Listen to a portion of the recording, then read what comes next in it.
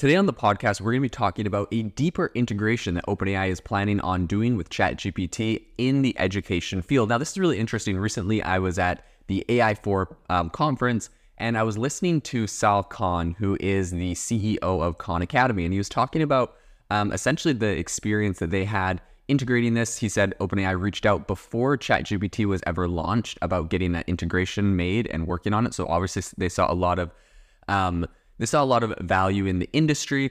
He started working on it when they launched ChatGPT. He was like, hey, like, what the heck? Because I think he was actually working with GPT-4. They gave him the better version. And he's like, hey, what the heck? You guys are already, launching ChatGPT. I thought we were going to launch this together. And they're like, oh, no, don't worry. This is just, this is just like a beta version. It doesn't work that great. And of course, they did not expect it, but ChatGPT absolutely exploded and became incredibly popular. And then when GPT-4 came out, he was able to launch his, I think it's called Conmigo, and that launched around the same time as GPT-4, or maybe a little bit before. So he kind of got like some special treatment because of that. All of this is really interesting because it would appear that OpenAI has really seen the value in education for a very long time, but it looks like just recently they're about to make some big pivots. So today on the podcast, we're going to be diving into what these big pivots are and how we think that they potentially are going behind Khan Academy's back or others, right? And going directly into this field.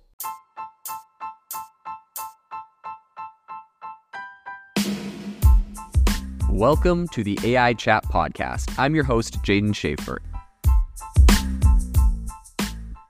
Make sure that you go to aibox.ai, link in the show notes, to join the waitlist for our new AI platform. We're going to be launching an incredible platform that allows you to build anything you want with workflows in AI. So you're able to chain together ChatGPT and image generators and audio generators to make really powerful apps for your organization, or you can host them on our marketplace and actually generate royalties from them. So make sure to go to aibox.ai and join the waitlist. In addition, if you like the podcast, if you could do me a massive favor and please leave us a review on Apple or Spotify or wherever you listen to your podcast. This helps me be able to get better guests on here as they check the reviews to see how you guys are liking it. So if you could please do that, I would really, really appreciate it. This episode is brought to you by Shopify. Forget the frustration of picking commerce platforms when you switch your business to Shopify, the global commerce platform that supercharges your selling wherever you sell. With Shopify, you'll harness the same intuitive features, trusted apps, and powerful analytics used by the world's leading brands. Sign up today for your $1 per month trial period at shopify.com/tech, all lowercase. That's shopify.com/tech. So the big headline here is that OpenAI angles to essentially put ChatGPT in classrooms with special tutor prompts. Now, this is very interesting because essentially what they're trying to do is they believe that ChatGPT is a very viable tool for educational settings, even though the platform's potential for misuse can't, I think, be overlooked. But the AI company has rolled out several recommendations to help educators harness the capabilities of ChatGPT, which is kind of moving beyond its common use as a research assistant for students looking to cut corners. So the technology has come under scrutiny for enabling academic misconduct, particularly plagiarism, right? Now, a lot of people are worried like, oh, kid's got to write an essay. He just gets ChatGPT to write it. Then he's never going to learn how to write essays. This is the big concern that a lot of people have. Educators globally have found or suspected instances where students use ChatGPT for tasks ranging from essay writing to take-home quizzes.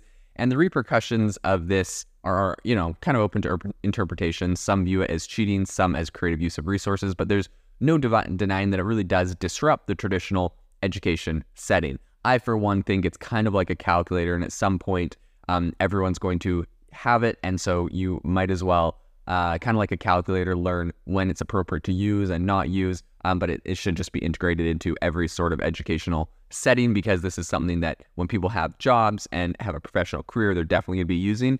And now is probably the best time to figure that out. So that's my opinion, but I know everyone's got different views on this. So in any case, seeking to kind of rehabilitate ChatGPT's image in education circles, OpenAI suggests a variety of ways the tool could be constructively employed in the classroom. So for instance, the platform could serve as a valuable resource for English language learners, helping them with translation and correct language use. While the AI's accuracy in factual content may be debatable, it does produce grammatically correct outputs, making it useful for both young students and adults. Experts cited by OpenAI propose that ChatGPT could also be instrumental in creating new test questions or even simulating a job interview scenario. But perhaps I think one of the most interesting recommendations comes from Gretha Venugopal in Chennai, India, and she advises that ChatGPT can be used to teach students about the fallibility of computer-generated information. So Venugopal encourages students to critically evaluate the answers they receive from ChatGPT and to corroborate them with primary resources, aiming to help students, quote, understand the importance of constantly working on their original critical thinking, problem solving, and creativity skills. So a prevalent question that I think often arises is kind of the issue of detecting AI-generated content in student submissions. So OpenAI is quite straightforward in stating that current AI detectors are not reliable in distinguishing between human-generated and AI-generated content. The company advises educators to be cautious when relying solely on technology solutions to identify plagiarism or other types of academic misconduct. And the thing that I think is really interesting to note with that is that shortly after ChatGPT came out, OpenAI actually came out with an AI detection tool so this is the company that's creating the AI content, and now they've come up with a tool to detect it. And they found that it was only accurate like 60% of the time, which, to be honest, is hardly more than a flip of a coin. And so at that point, they actually have discontinued since that tool, and it's no longer a tool. So I think the fact that OpenAI can't even detect if something is AI written or not really gives a lot of credence to the fact that we may need to find other solutions, because eventually, I think, inevitably, this is going to be very, very difficult to detect this stuff.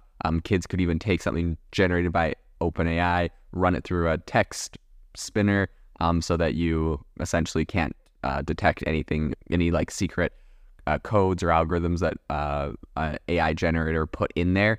A text spinner just takes the original text, swaps out a few words. I was doing this a long time ago to avoid AI detection back when I thought that it mattered for Google and SEO and articles, but I think Google doesn't care about that anymore. So in any case, I think it's going to be very, very difficult if that is what people are kind of relying on to detect. I think it's going to pretty much come with a fundamental shift where we may just have to accept AI-generated content, but maybe want to look at the way that students develop that article and maybe make them show the prompts they used and how much they actually worked on it versus how much just the AI generated everything for them. So overall, I think it's really going to come down to a big shift in how we look at this and how we really work with AI, but I think it's going to completely change a lot of things. So instead of just trying to, focus on using this kind of technology to catch AI-generated content, OpenAI actually advocates for a more comprehensive approach. So students should be required to show their work and drafts, including their interactions with AI, to demonstrate a genuine engagement with the learning process. That's OpenAI's idea, like I mentioned before. And OpenAI even provides educators with various prompts designed to place ChatGPT in the role of a tutor or instructional coach. So OpenAI is literally generating prompts, giving these to educators. They're telling them frameworks to use. They're telling them like the best ways to use ChatGPT in education. And I think like it's really interesting because ChatGPT and similar AI agents are really kind of poised to become integral components in the future of education. And while the risk of misuse remains definitely a concern for many, I think it's a challenge that is not unique to this technological era. Students and educators alike are going to need to adapt and learn how to integrate these tools effectively, much like the previous generation did with calculators and early digital resources. The last thing I want to bring up is something I mentioned at the beginning, which is the fact that, of course, Khan Academy has invested quite heavily and has, added some of their own secret sauce and built a really great education tool and resource with their Khan Migo.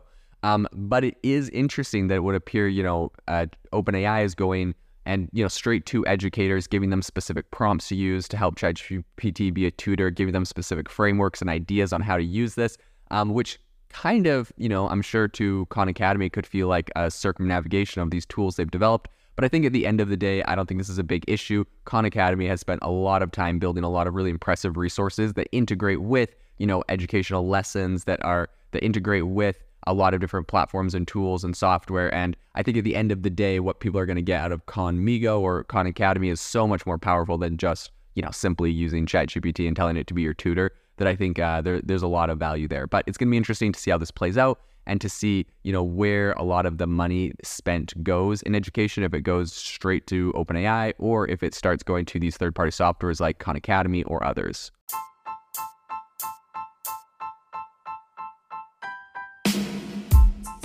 Thank you for listening to the AI Chat Podcast. If you enjoyed the podcast, I'd appreciate it if you rate me wherever you listen to podcasts. And if you're looking for an innovative group of AI enthusiasts, make sure you check out our Discord channel and also our Facebook community. It's obviously a lot more interactive than a podcast where we can actually share software tools, prompts that we're using in everyday AI. I'll leave a link for those in the description below.